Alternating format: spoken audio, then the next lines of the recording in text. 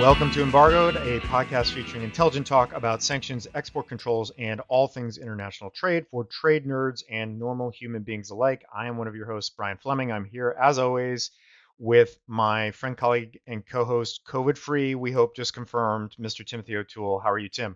I'm very well, Brian, now that I have waited forever to get my COVID test, but finally got out of there and on to more fun things like this podcast. Happy Yes. holidays. Happy holidays to you. Happy holidays to everybody out there. We're recording this December 17. This is going to go up sometime likely right before Christmas. And this will be the last episode from us this calendar year. And so, as we teased the last time, this is going to be, we are going to stick with our year end top stories of the year format that we did last year. So, this is going to be top sanctions and export controls and international trade stories of 2021. We have a lot to cover. We're going to do this lightning round style like we did last year as well. So we have a lot of ground to cover.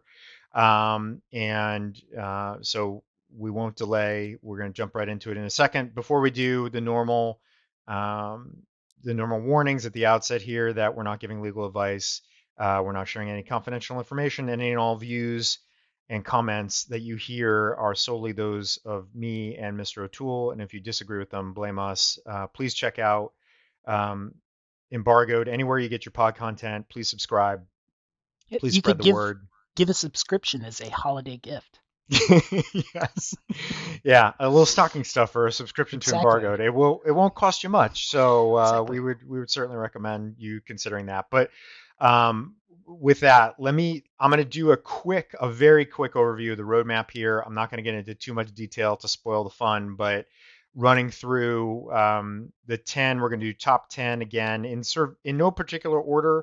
Although we kind of have some things that tie together as we go. So I'll run through the 10 issues that we're going to cover, and then maybe Tim and I will reflect very briefly before we dive in. But so in order, here we go. We're gonna talk about hitting the reset button. You can all guess what that might mean. We're going to talk about some successful court challenges that maybe have something to do with the hitting of the reset button. We're going to talk about China, China, China. You know, if you're an embargo listener, that we're never going to skimp on China content. We're going to talk about the fact that there is no JCPOA 2.0 and probably never will be at this point. We're going to get into virtual currency and ransomware, Russia. We're going to talk about sort of the turbulent political times we're living in and how that has spawned some brand new sanctions programs and has perhaps expanded and revitalized some older sanctions programs. We're going to talk about the DPA for Huawei's CFO, which we covered not too long ago, but hit on that once again. We're going to talk about what's going on with Cuba, Venezuela, and Nicaragua, which this year on the sanctions front has not been a whole heck of a lot.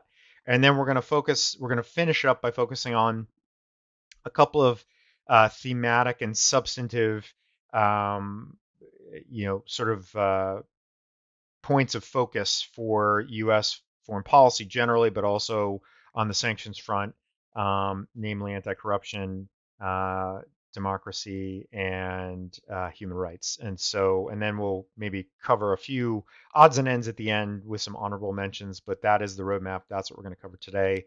And again, we're going to do this in lightning round fashion. So these are mostly topics. These are pretty much all topics that we've talked about at some point or another during the course of the year.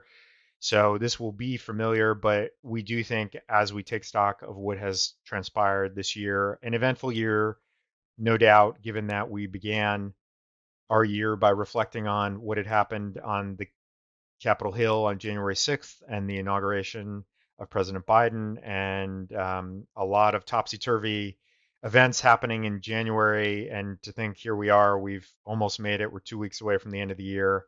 Yeah, quite a year. And I will reiterate what I said last time. I am certainly looking forward to personally to turning the calendar to 2022. And yeah, before we get started, Tim, any other thoughts?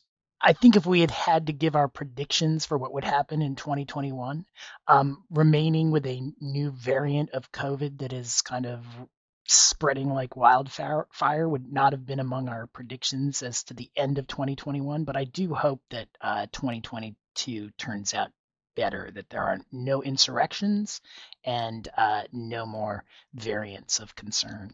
Yeah, in case anyone's wondering, we are on the record on embargoed as being anti-insurrection, anti-coup, pro-democracy, and anti-COVID. So just in Yeah, case anyone's keeping tabs out there, I think right. those are we'll put our necks out as wholeheartedly supporting those positions and yeah, agree with what Tim said. For I don't those know of that we you enjoying a beverage at home, that's the scorecard.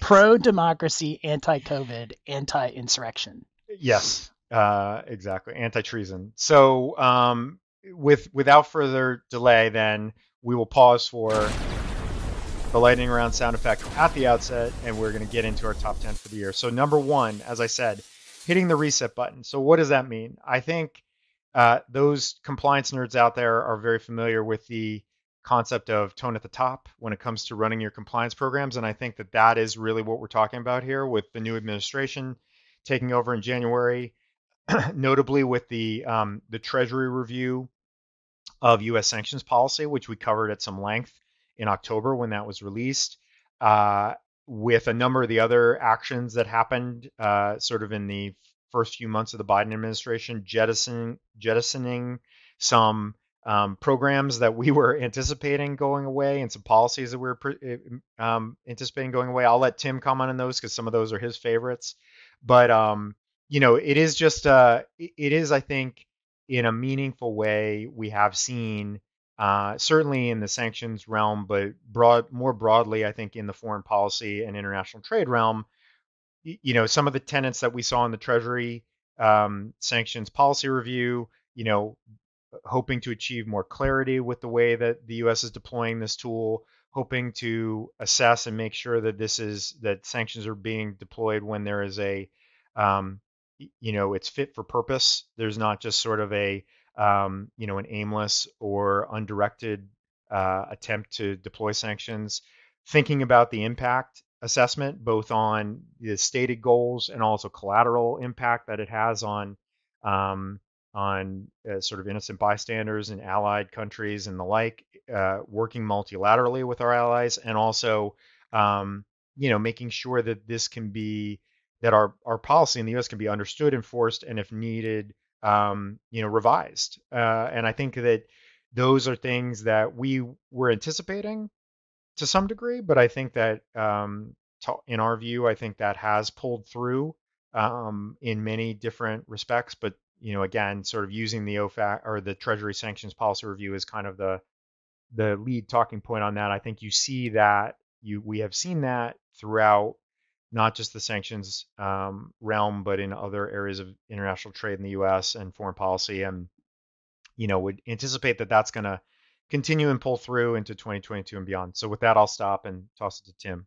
Yeah, I mean, I totally agree with all that. I think very quickly, one of my biggest observation about kind of the reset button is that the 4 years that preceded 2021 were really a time where even sanctions policy, and maybe even particularly sanctions policy, was not done by consensus. I think before 2016, or from before 2016, that generally was true. Like I don't think many of our sanctions policies were controversial. Most were bipartisan. Most, to the extent that Congress passed on them, they would go through Congress by wide margins, sometimes unanimous margins. I think from 2017 to 2020, that wasn't quite true, at least in many of the areas, and some of them we'll talk about, in just a second, because they were the subject of litigation. But even so, I think that the collateral consequences, just to pick an example of sanctions programs, I think it has been there's been a wide consensus before 2016 that humanitarian trade should not be the subject of sanctions and should not really be interfered with by sanctions, and the agencies would go out of their way to try and stop that. I think that, as its name suggests, maximum pressure which was the policy for 4 years, was designed to kind of skirt at the margins of that. They didn't take on humanitarian trade directly, but there was a lot of humanitarian trade that was stopped during those 4 years, particularly in Iran, in Venezuela, in other sanctioned countries that the U.S. was interfering with, in fact, even if not in policy, that the current administration has pulled back on. And so I think that it is much more of a sanctions by consensus. Sanctions is not nearly as controversial a tool, and I think that's in many ways a good thing, because I think that these only work if we agree and our allies agree that they're good policy, and agree to execute them. Yeah, and I think that's a good segue to topic number two, which are some successful court challenges, which are obviously notable in this space because we don't see that many of them. However, Exactly. in late 2020 and early 2021, we saw quite a few of them, perhaps in response to maximum pressure and the way that the prior administration was handling its business in the space. So I'll toss it to Tim to start us off on that. Yeah, so one of the things that has been really consistent over administrations until the last 4 years had been that when sanctions were imposed, there was a process, that there was an attempt to figure out the whether the culpable party was responsible. And I'm not saying they always got it right, and I'm not even saying that they were as efficient as they think they are, but they were trying to be efficient, and they were relatively efficient at identifying sanctions targets and targeting them for reasons that they could back up. I think that in the successful court challenges, and here we're talking about Xiaomi and Luokong and some of the other ones that were on the military list that was originally put together by the Department of Defense under the Trump administration, under the executive order that started this program about communist Chinese military companies. Those designations were clearly, when challenged in court, done in such an amateur fashion. There really was no thought put into them. When they would try to justify them, there'd be a page memo, and even in that page, they would get facts wrong and have misspellings, and it was just such a clown show, I think, for lack of a better term, that those did become subject to lawsuits. I think in the same way, I mean, that policy was one that the Biden administration continued. It actually brought in OFAC to do the designations and kind of fine-tuned at the edges, but the International Criminal Court sanctions, that was just a clown show of a policy. Like, that was one that was just like pounding your fist on the table because you're mad at the International Criminal Court. But no one, I mean, had even conceived in my mind that they might be the subject of an executive order and an IEPA ban, which is why they had a tough time justifying it in court, because, once someone goes on the SDN list, dealing with them is almost impossible. And the idea that it was prohibited for U.S. persons to deal with investigators at the International Criminal Court. I mean, whether we have jurisdiction or not, the idea that you couldn't sit in a room with them without being worried that if you were telling them something that was useful to them, that you were providing them a service in violation of U.S. law, was very problematic, which is why before the Biden administration scrapped the program, a court in New York had issued a preliminary injunction striking it down on First Amendment grounds. And I think those lawsuits they exemplify just how far out there the previous administration's sanctions policy was in some areas. And I don't mean this as a partisan issue. I do think that sanctions are for the most part, very bipartisan. And there were laws that were passed in the Trump administration by Republican Congresses that President Trump threatened to veto. And I'm thinking of CATSA really when I talk about that as part of the last 4 years. But I think these latter programs were just either so poorly executed or so poorly conceived that they became the topic of litigation, and successful litigation, which we just don't see in this area that much. Yeah, I would add to that one of our other favorite topics from 2020 that lingered on into early 2021, which is the TikTok ban and the WeChat ban. That was thrust upon the Commerce Department to implement, which went down in flames in court as well. And I think the most interesting thing so we discussed this at the time, which is, are these examples of are they all going to be outliers ultimately in the grand scheme of things because of the approach that was taken by the Trump administration and the fact that these were, by all accounts, kind of cram downs from the top to achieve, to do something that the agency maybe didn't even want to do, but was kind of forced to do from the politicals at the top of the heap. And are we going to see any replication of this going forward, or any similar exposure that future designations or future executive orders or other things have in this same way? I think the answer is likely no. Likely no. But the caveat to that is, look, there's no guarantee that we won't end up with an administration that's going to take a similar approach again at some point in the future. So this is a bit of a roadmap for if and when that occurs. And secondly, there's good, pretty well developed and pretty well reasoned case law on this now that we have in a number of district courts that gives a roadmap to many parties who might be now taking a more serious look or perhaps a more nuanced look at how they could challenge these things in the future. In not necessarily even in these programs, but in any other kind of IEPA based action that the party's unhappy with. So I think that is kind of the lasting legacy of this is that we do have that. There's no erasing that or getting away from that. And so, it'll be interesting to see sort of in the future whether there are new wrinkles that develop from this or how these cases get cited or used in the future by parties who might be on the wrong side of some kind of government action that they feel is unjust and unsupported, perhaps. Yeah, I mean, and just one quick addition to that, because I agree. I think TikTok and WeChat are another good example of just kind of policies that were far enough out there that it's not surprising that the current administration pulled back from them.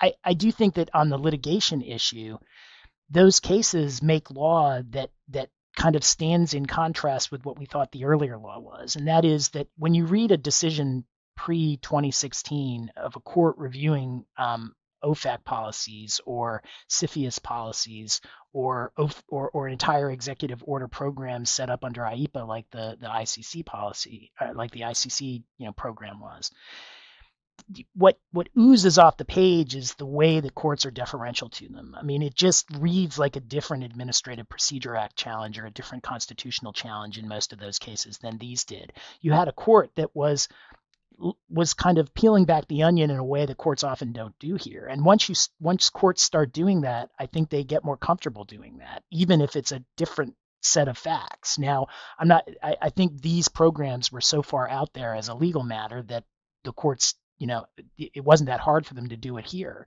But I will be interested to see, now that they've done it in these cases, whether they take a closer look at some of the other actions that OFAC or CFIUS or even the president takes with respect to other programs that are set up that seem to be on the margins or even are less far out on the margins, but are ones that might have problems. Yeah, so let's leave that one behind for now. That's a fascinating one. Let's move to story number three, which is China, China, China. Um, not surprisingly, China remained at the fore of U.S. trade policy, U.S. sanctions policy. I would say there were not any, and anybody who's listened to the 20 or so episodes we recorded this year and posted, I think there's China content on every single one of them, but by and large. But I wouldn't say that, as opposed to last year when we saw some pretty significant new developments like the Hong Kong program, the Xinjiang program, the military and user rule and use rule that's mostly targeted at China, the Huawei foreign direct product rule being expanded, those types of things. We didn't really see any big seismic shifts. I think it was largely more of the same. It's largely, and obviously the sort of feeling out process between the Biden administration and the Chinese government throughout this year, we obviously discussed that quite a bit, and I think to some extent that's still happening. I am proud to say that we were correct in sort of foretelling and predicting that the diplomatic boycott of the Beijing Olympics from the U.S. was coming, because that is now in fact happening. So it'll be, that's just a little interesting kind of asterisk slash footnote to see sort of how that impacts U.S.-China relations.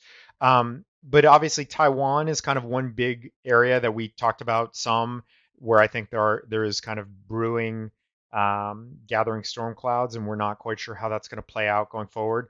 I think by and large, I would say that the experience that Tim and I have had with discussing China-specific trade compliance issues with our clients is that this continues to be far and away kind of the number one concern that everybody has in terms of how they manage their relationships in China, whether it's supply chain related, customer related, or anything else, and it continues to be kind of the big issue that everybody has to wrestle with. I would also add as a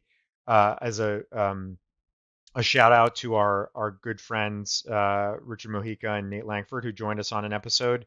The business and human rights aspects of dealing with China, and the increased and continued CBP enforcement on the WROs and other things targeted at certain products coming out of China is a massive issue that we are seeing frequently as well. And so these things all tie together. There is still, even again, even though I don't think that we can say that there was any sort of seismic event that happened with respect to China this year. It continues to dominate and to be, I think, the number one biggest kind of substantive and certainly geographic issue on the U.S. front, not surprisingly, across the board with respect to trade compliance. So Yeah, I mean that is another. I think China exemplifies what we were saying in the last segment about how normally sanctions and export controls is a very consensus-driven, bipartisan subject. it's the only China, thing. It's the only thing that Congress can agree on right now is that to, we need to impose more pain on China, or we need to erect more barriers to protect ourselves from China. Yeah. and I'd say there's probably 75 to 80% overlap between what Biden has done in China and what Trump it was doing in China. I think, some of the crazy programs like the Chinese military companies, or at least the way that it was crazily conceived Have at been the cleaned up. beginning and Have been implemented, they've cleaned been up, cleaned up. and yeah, yeah. And then I do think that there is more in the Biden administration, and we'll talk about this in some of the other segments too. But the Biden administration has really focused trade policy on human rights in a way that the Trump administration didn't, or at least didn't do it to the same extent. I mean, Global Magnitsky came into play under Trump, and so corruption-based sanctions came into play during the Trump administration, and a lot of the stuff that the Xinjiang program came into play during the Trump administration. The focus on Hong Kong came into play during the Trump administration. So all of that has continued in the Biden administration. I think there's been, at the margins, an increased focus on that stuff. But on China, the policy really, when you separate out that 10% of kind of the weird stuff, and the 10% that the Biden administration has probably doubled down on some of the human rights issues that the Trump administration also was concerned with and imposed sanctions programs for. It's really a lot. It's the continuity is pretty shocking for two presidents who, on the surface, could not seem more different. Yeah, I will say also, we largely expected that. I think our Right. discussions around the time of the transition were that there is not going to be drastic change when it comes to China policy, and that has been the case. And again, don't expect that there's going to be big shifts or a big drop off. And if anything, it will continue to sort of expand, kind of organically over time as we're sort of seeing it progress now. So we could talk about China for another hour. That's not in the Right. spirit of the lightning round fashion of this episode. Not be lightning quick. So we will stop there, and let's go to story number 4, which is JCPOA 2.0 is dead. Long live JCPOA 2.0. Right. I mean, so this is a frustrating story because they ran on this issue, each of them, and they were supposed to be at polar opposites. But as we get to the end of 2021, Iran policy is almost exactly the same as it was at the end of 2020. And that is that the renewed maximum pressure sanctions that were imposed by the Trump administration are still in play. The Biden administration has committed to return to the JCPOA, but they need Iran to commit to make the nuclear commitments. Iran, at least publicly, has said they're ready to make the nuclear commitments, but only after the sanctions are lifted. And we've been at an impasse pretty much since the beginning of the Biden administration. And we've talked about this, on the podcast a number of times. A ticking clock is a bad thing for these negotiations, because as we get closer to 2022 and an election year, and as you get closer to the end of the JCPOA, at least nominally, each day that passes, you get closer to the temporary suspension of commitments. Some of them end as soon as 2025.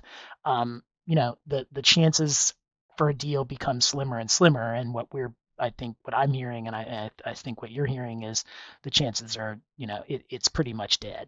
Yeah, and I mean, I think the striking thing is, and again, for anybody who listens to us regularly will know, I think we had an episode titled "Is JCPOA 2.0 upon us?" or something like that back in the Right, early part of this year, because it certainly looked like, and all the signals seemed to be there that this was going to happen. right. And we know, and have heard for a fact that the gears of the U.S. government were ready to go, and we're starting to think about guidance to, and taking people off the SDN list and all the steps that would have need to be taken for the sanctions relief piece of that. And then it just kind of it hit a lull and then kind of hit a wall. And then with Raisi coming in Iran and everything and the continued efforts to, um, with enrichment in Iran, and the games that are being played with the nuclear inspectors, I think at this point I wouldn't say it's a 0% chance that it ever happens, but it is really, really low. It is probably less than 10% in my view as to whether this could ever happen at this point. It's so astounding to me because you have all the parties who I actually genuinely believe would like back into the deal for different reasons. But I mean, we have all the allies, all of the countries that were, parties to the JCPOA to begin with, that include Russia and China. They all want the JCPOA to go back into play. Our administration ran on the JCPOA coming back into play, and Iran for different reasons. I think Iran economically it would like to have the sanctions lifted, and I think they want it nearly bad enough to make the sort of concessions that they made originally in the JCPOA, but it's not going to happen. And it is kind of astounding that when everybody wants back in, that and everybody's in agreement that the deal should go back into play, that it won't. But I'm now convinced that that's probably what's going to happen. Yep. So with that, let's throw a little bit of dirt, maybe not all of the dirt, but most of the dirt on JCPOA 2.0, and let's move to story number 5, which is virtual currency and ransomware. This is a topic that we've covered quite a bit, and in part because it has become a priority issue, not just for OFAC, but for the Justice Department as well. I think this is, it's kind of fascinating to see because there's been this kind of confluence of factors that have led to this, which is, and we've seen obviously, and we've talked about quite a bit, the guidance that's been issued on the compliance guidance that's been issued jointly across agencies in the USG with respect to dealing with virtual currency, with respect to ransomware attacks and potential ransomware payments. And I think it's the sort of rise of virtual currency platforms generally that has been kind of steadily increasing. And I don't want to say that it kind of jumped the shark this year or hit a tipping point, but it's certainly matured to a level that we are seeing and hearing about it more. It's becoming a much higher priority concern for U.S. regulators across the board.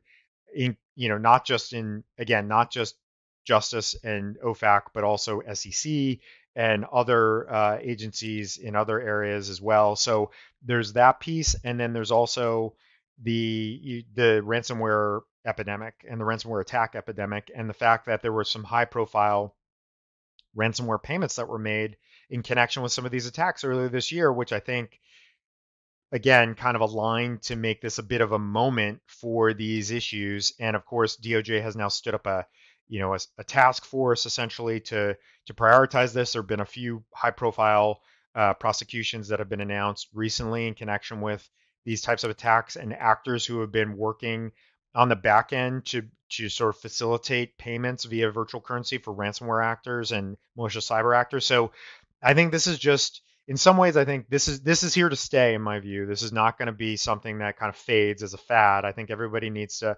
understand what you're dealing with here, and to the extent anybody out there is not yet educating themselves on how to think about these issues and how to interact with these issues, whether it be just being prepared for a ransomware attack, what to do if you are subject to a ransomware attack, what to do if you are having to interface with a virtual wallet or a virtual currency exchange, or start transacting in virtual currencies. I would certainly encourage anyone out there to be school themselves up on the compliance aspects of that, not just from the sanctions standpoint, but across the board, and to really be getting your eyes open to all of the kind of the pros and cons of that, and all the risks that go along with that as well.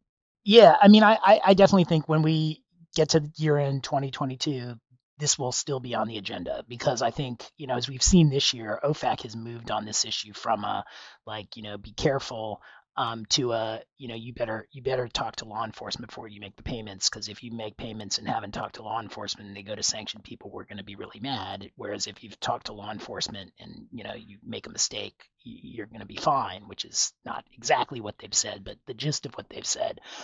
They've evolved on that, but the trick, as I see it, is if you can't prevent ransomware attacks from big infrastructures like gas pipelines, it's very hard for me to see how it would be in everyone's interest to then just say, to deter ransomware attacks, just shut down the gas network in the southeast of the United States for months or years just to show the ransomware attackers that we're not going to give in to them.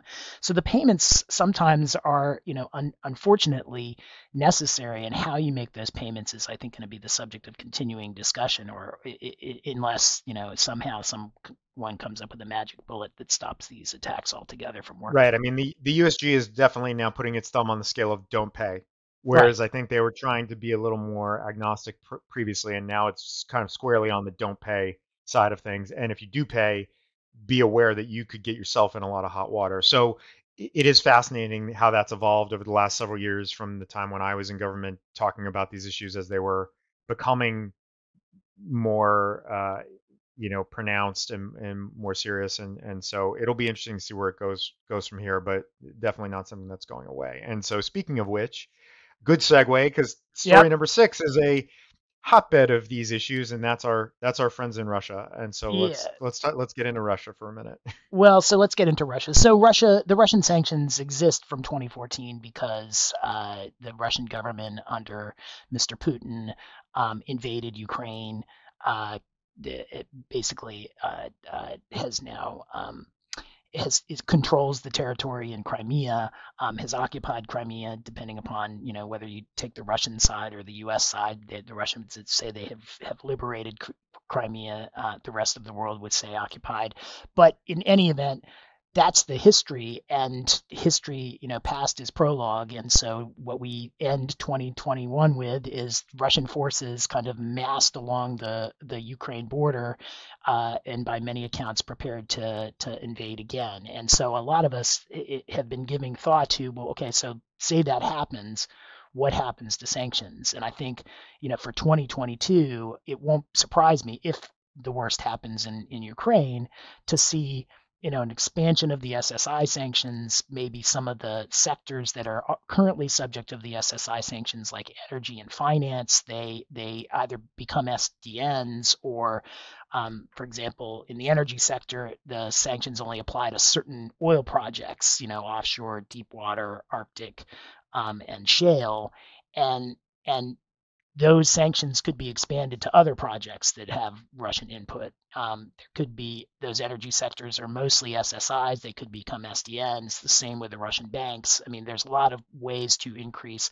pressure on Russia by moving companies and individuals from the SSI list to the SDN list. In the same way, there's a list of oligarchs. How thoroughly that list was put together back in 2017 under Katza has been the subject of some debate, but all of the oligarchs weren't sanctioned or weren't put on the SDN list. In fact, barely, most of them barely any of were. them were barely any of them Right. were And Yeah. so that's another area where you'd expect to see kind of some expansion. And then you'd expect to potentially see the sanctions move to other sectors of the Russian economy because there are at least some executive orders that would allow that haven't really been put into force at this point. Yeah, I think I'm going to go out on a limb, which is not much of a limb, to say that if anybody's out there betting on an area of U.S. sanctions policy that might get a little spicier in 2022, Russia's a good bet. And for the reason that Tim cited, the military buildup on the Ukrainian border is, that is literally and figuratively a powder keg, and who knows how that's going to play out. And that's not even accounting for all the other things that have already happened this year with the U.S. trying to reassert a little bit of backbone with respect to Russia that perhaps was lost in the prior administration, and that's pushing back against malicious cyber activity, election interference, of course, the treatment of Alexei Navalny, Nord Stream Nord 2, Stream 2, too. yeah, all of Yeah. those things, right? And we saw a number of actions. We saw a new executive order. We saw other things throughout the year that went to addressing those issues, and now we're back to sort of first principles, and we're back to Ukraine again. And yeah, I just think this is, again, I mentioned earlier that I think China remains kind of the most, in some ways, the most challenging, most fraught kind of geographic area country to do business, certainly for U.S. companies or companies that have any kind of U.S.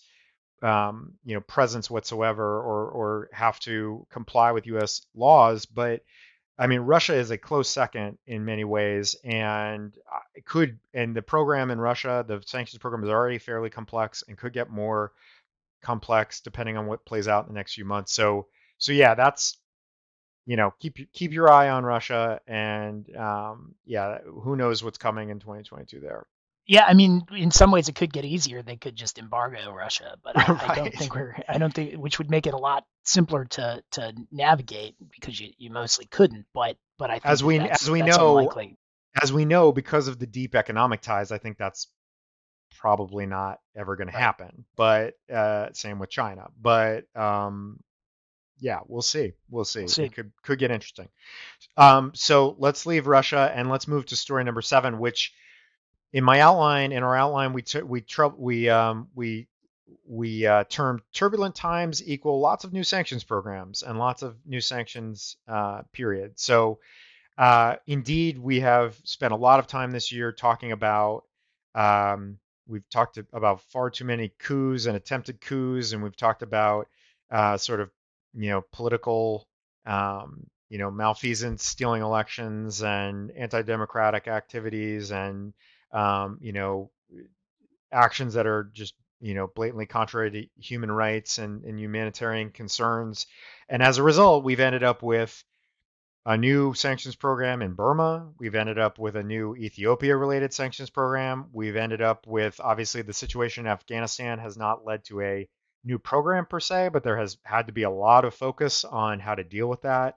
In with the Taliban regaining control of the government there, Yemen, Belarus, and on and on and on. There's many other examples here. So I think in addition to our kind of old favorites, so to speak, I think there's just been, and again, this kind of flies in the face of the idea that the new sort of quote unquote new approach under the Biden administration to how sanctions are going to be administered means less activity or less compliance concerns. Not necessarily. There's still a lot going on. There's still a lot of new programs, a lot of new considerations, most of which, of course, are just a byproduct of world events and political events that are completely out of the control of the US government. But nevertheless, there is a lot that has happened this year and a lot that has changed this year as a result, and certainly has kept us on our toes throughout the year. And I know many of our clients and many of our friends who are fellow trade nerds who spend a lot of time worrying about these things and talking about these things as well. So that's really it, just to kind of remark on that, because there has been, in some ways, an astounding amount of activity and churn and developments that have led to new programs, expanded programs, revitalized programs, across the board. Yeah, what the only thing I have to add to that is, like, in a lot of these programs, I think the new administration, they're not that new anymore since we're a year in, but the Biden administration has tried to um, gauge the sanctions to prevent collateral consequences in a way that we didn't see as much in the past administration. I think Yemen is a good example. They came in and really changed the way that the Trump administration had gone after the what the one of the fighting parties in Yemen. The Trump had put them on the SDN list as a group, and the Biden administration pulled back from that. You see it in Afghanistan, Burma, Ethiopia is another great example of how they tried to tweak the sanctions to try and prevent collateral consequences. We'll see if it works, because I think they're trying to get humanitarian aid through in all these countries because they're all war-torn countries that have just come off a coup.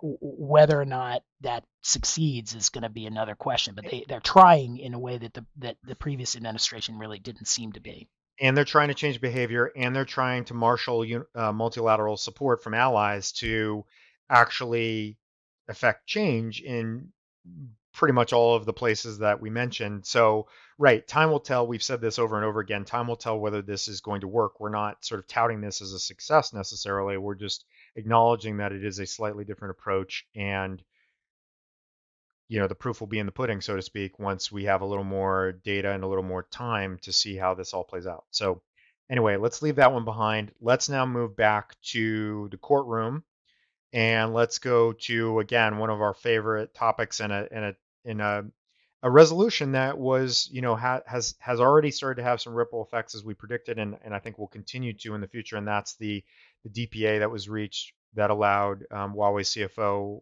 Meng Wanzhou to leave Canada and return to China.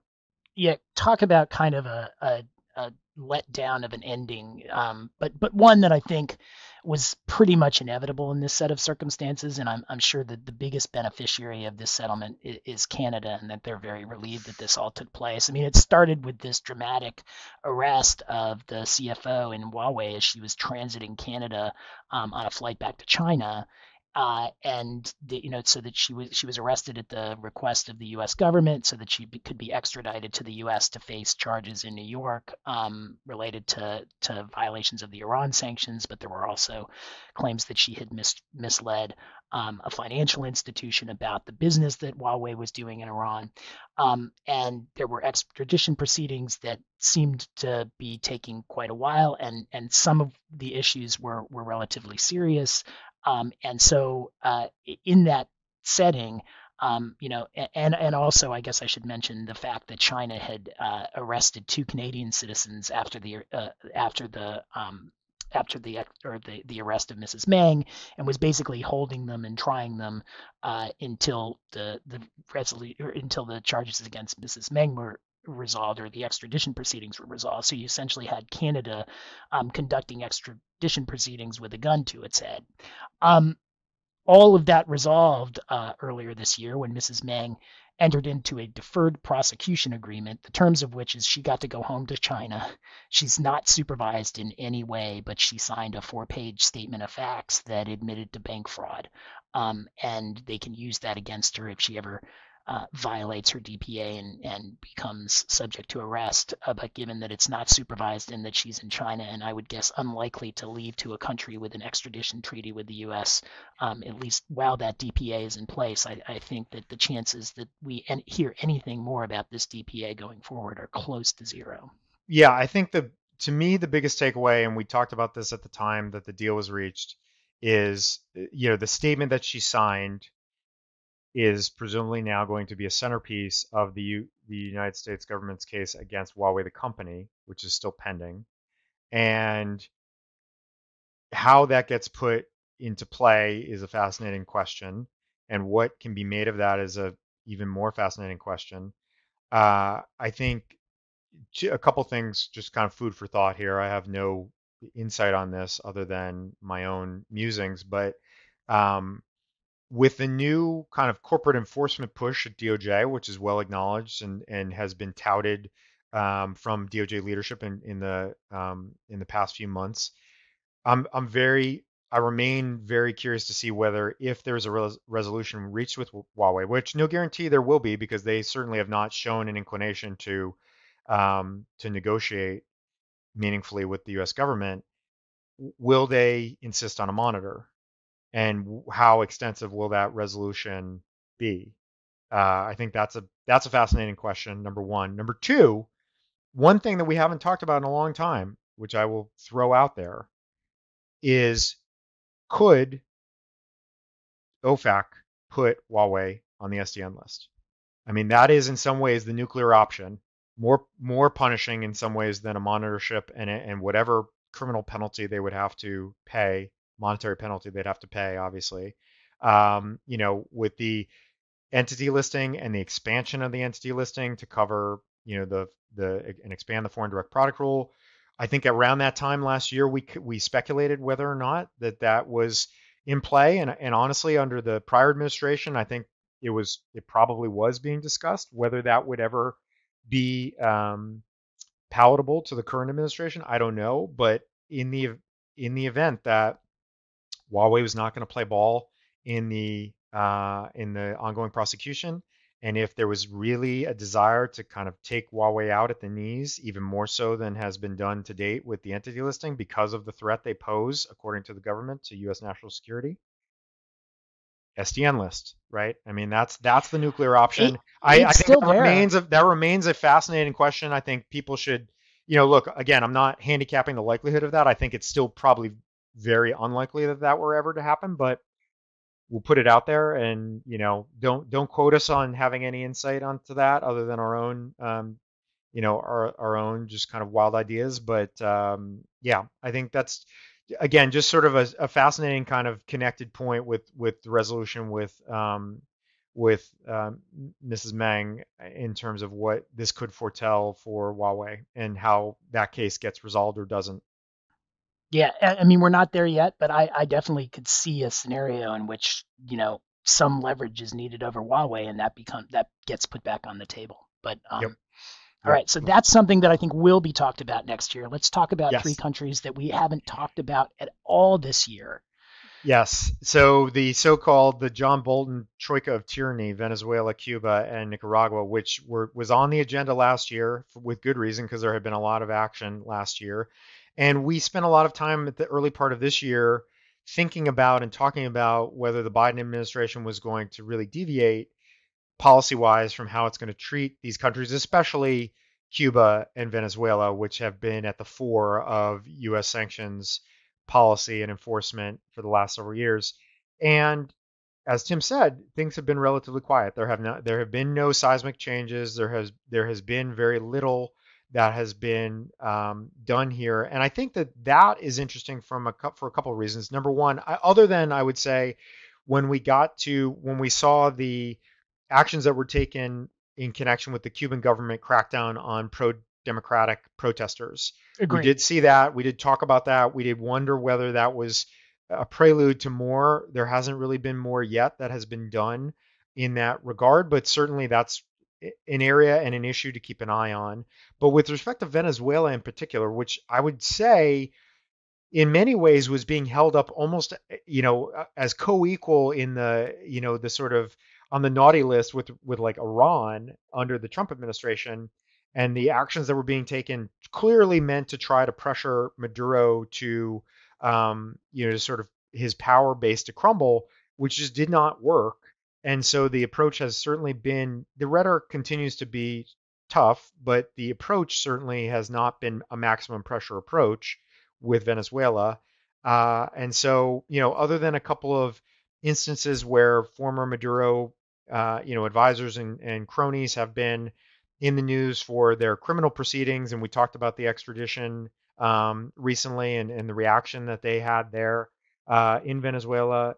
But otherwise, things have been relatively quiet, and we have not heard much, Sarah. So I guess I throw to you, Tim. What do you make of that, and what do we think is coming, given that we've had a relatively quiet first year on this front across the board with these countries?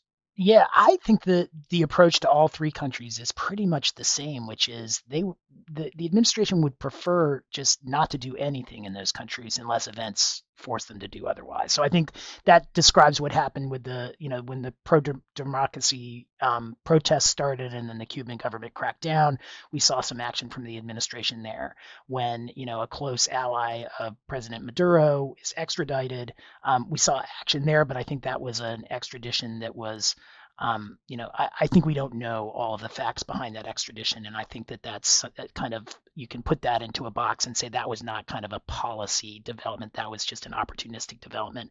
And in Nicaragua, I think the same way. I mean, there's a little bit of action there in terms of enforcing sanctions enforcement, but it's very minimal. It does Adding not. adding to the list of designations, kind of incrementally or sort of periodically, but yeah, beyond And that, none not of that the much. rhetoric, and none of the rhetoric that we saw. I mean, from the Yeah. Trump administration, these three were equated as communist havens and real enemies of U.S. democracy. In the Biden administration, there's none of that rhetoric, and really not very much action. I mean, Venezuela enforcement under Trump was it was close to Iran in terms of the naughty list, and it's just it's not the same thing now. You just don't see much and hear much about Venezuela. I suspect that there are things going on behind the scenes, but I think it's much those countries have been much more left to diplomacy, except when circumstances force otherwise, than they were under the Trump administration. Right. No, I think that's a good way to think of it. So, fascinating to see what may materialize going forward with those countries, which are obviously relatively close neighbors of the U.S. and are quite consequential in terms of a whole host of different issues and interests that the U.S. has in the region. But yeah, not.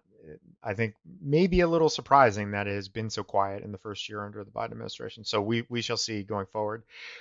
With that, we're flying through here by our standards, and we're at story number 10, which is as I said at the outset, it's kind of the flip of, if we started with the hitting the reset button and the kind of the shift in the philosophical approach to how sanctions are administered, this is kind of the shift perhaps, or the redefining of the substantive lodestar for some of the sanctions administration and enforcement, and specifically relating to anti-corruption, democracy, and humanitarian rights. So I will human rights. So I will throw that to Tim to chime in on that.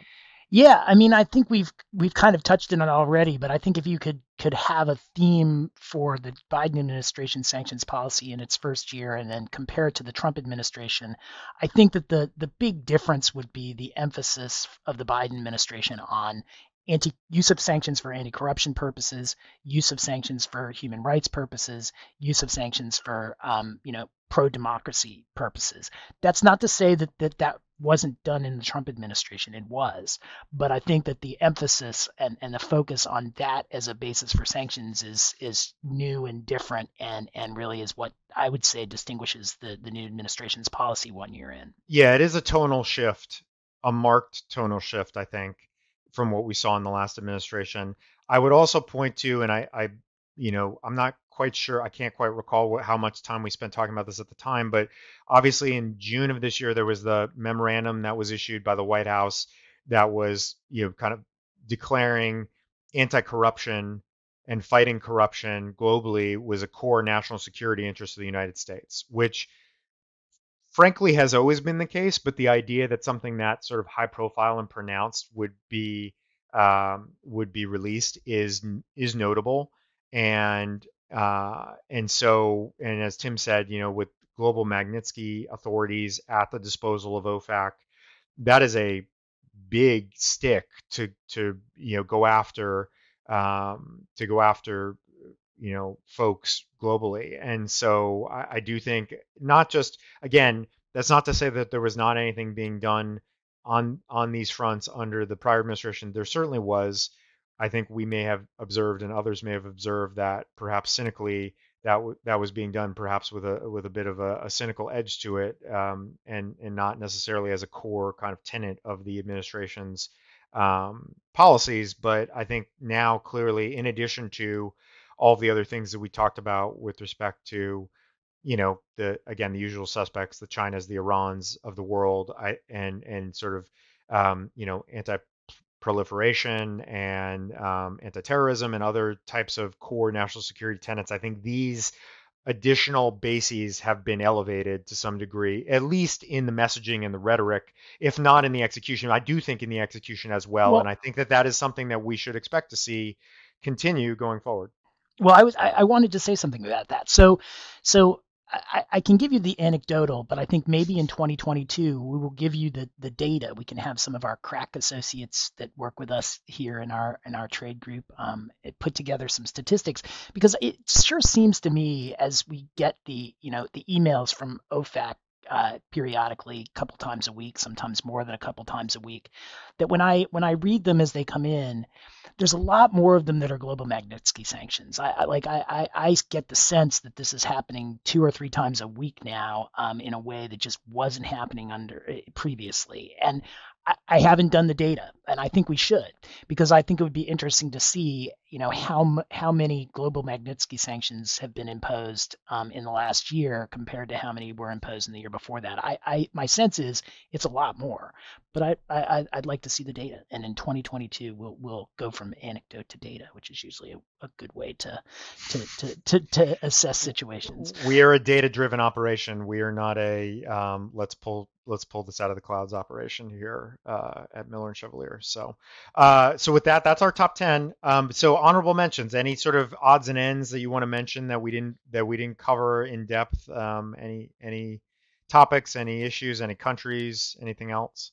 No, I mean, we haven't talked about North Korea. We haven't talked about Syria. There's some enforcement going on in both of those places, but I think that's a topic for next year. Let's leave it at that. Yeah, I'll just mention two things real quick. So one I mentioned, which is kind of the DOJ, enforcement focus, which they in addition to some of the other pronouncements that have been made on sort of general corporate crime, there have been some statements made by senior leadership at DOJ about the strong pipeline of sanctions and export controls cases that they're in the process of investigating and prosecuting. So I would keep an eye on that. Frankly, there's always a pretty long pipeline there, so I don't know how different that is, but the messaging is certainly suggesting that there is going to be ample resources put behind trying to bring some more of those cases and publicize those cases. So keep an eye on that. And then, interestingly, just this week, I will just mention this as kind of a final thought, a new executive order that came out relating to the illicit drug trade, which is not a new program. It's kind of filling gaps in that are already covered by the Kingpin Act and related authorities and some of the other counter narcotics authorities that exist for OFAC to deploy. But this is largely, if you read any of the messaging on this is largely meant to help counteract the effects of the opioid crisis. And so it's sort of an interesting development. I mean, again, just sort of underscores the fact that, sanctions authorities and IEPA-based authorities are kind of limitless in some ways, that they can be deployed and used to, combat just about any problem that is deemed to be a national security threat to the United States. And this is kind of another example of that. Just announced this week, just initial set of designations related to that. So if folks aren't following that, I would certainly encourage you to take a quick look at that. But another kind of fascinating footnote that kind of plays into the other things we've seen this year and talked about today. Food for thought for next year. Food for thought for next year. Okay, so with that, I think we are wrapped for 2021, and it has been a wild ride. But Mr. O'Toole, always a pleasure to do this with you, and very happy that I have you to talk about this stuff with, on whether on air or off air, to help sort out the thornier issues that we have to deal with on a daily basis. But to everybody out there, hope everyone is going to get some rest. Whatever holidays you celebrate, have a happy holiday season, have a happy new year, and we look forward to coming back to see you all again in 22. Until then, stay safe and stay sanctions free. Yeah, I also wanted to say it really has been, a pleasure to talk with you about these sort of things over the past year. I'm glad to have you as a friend and colleague, Brian. And if people who are listening thought that we talked for a long time on these podcasts, they should hear our discussions off these podcasts, because this is the edited version. Anyhow, stay sanctions free, everybody. Thanks, everyone. Bye.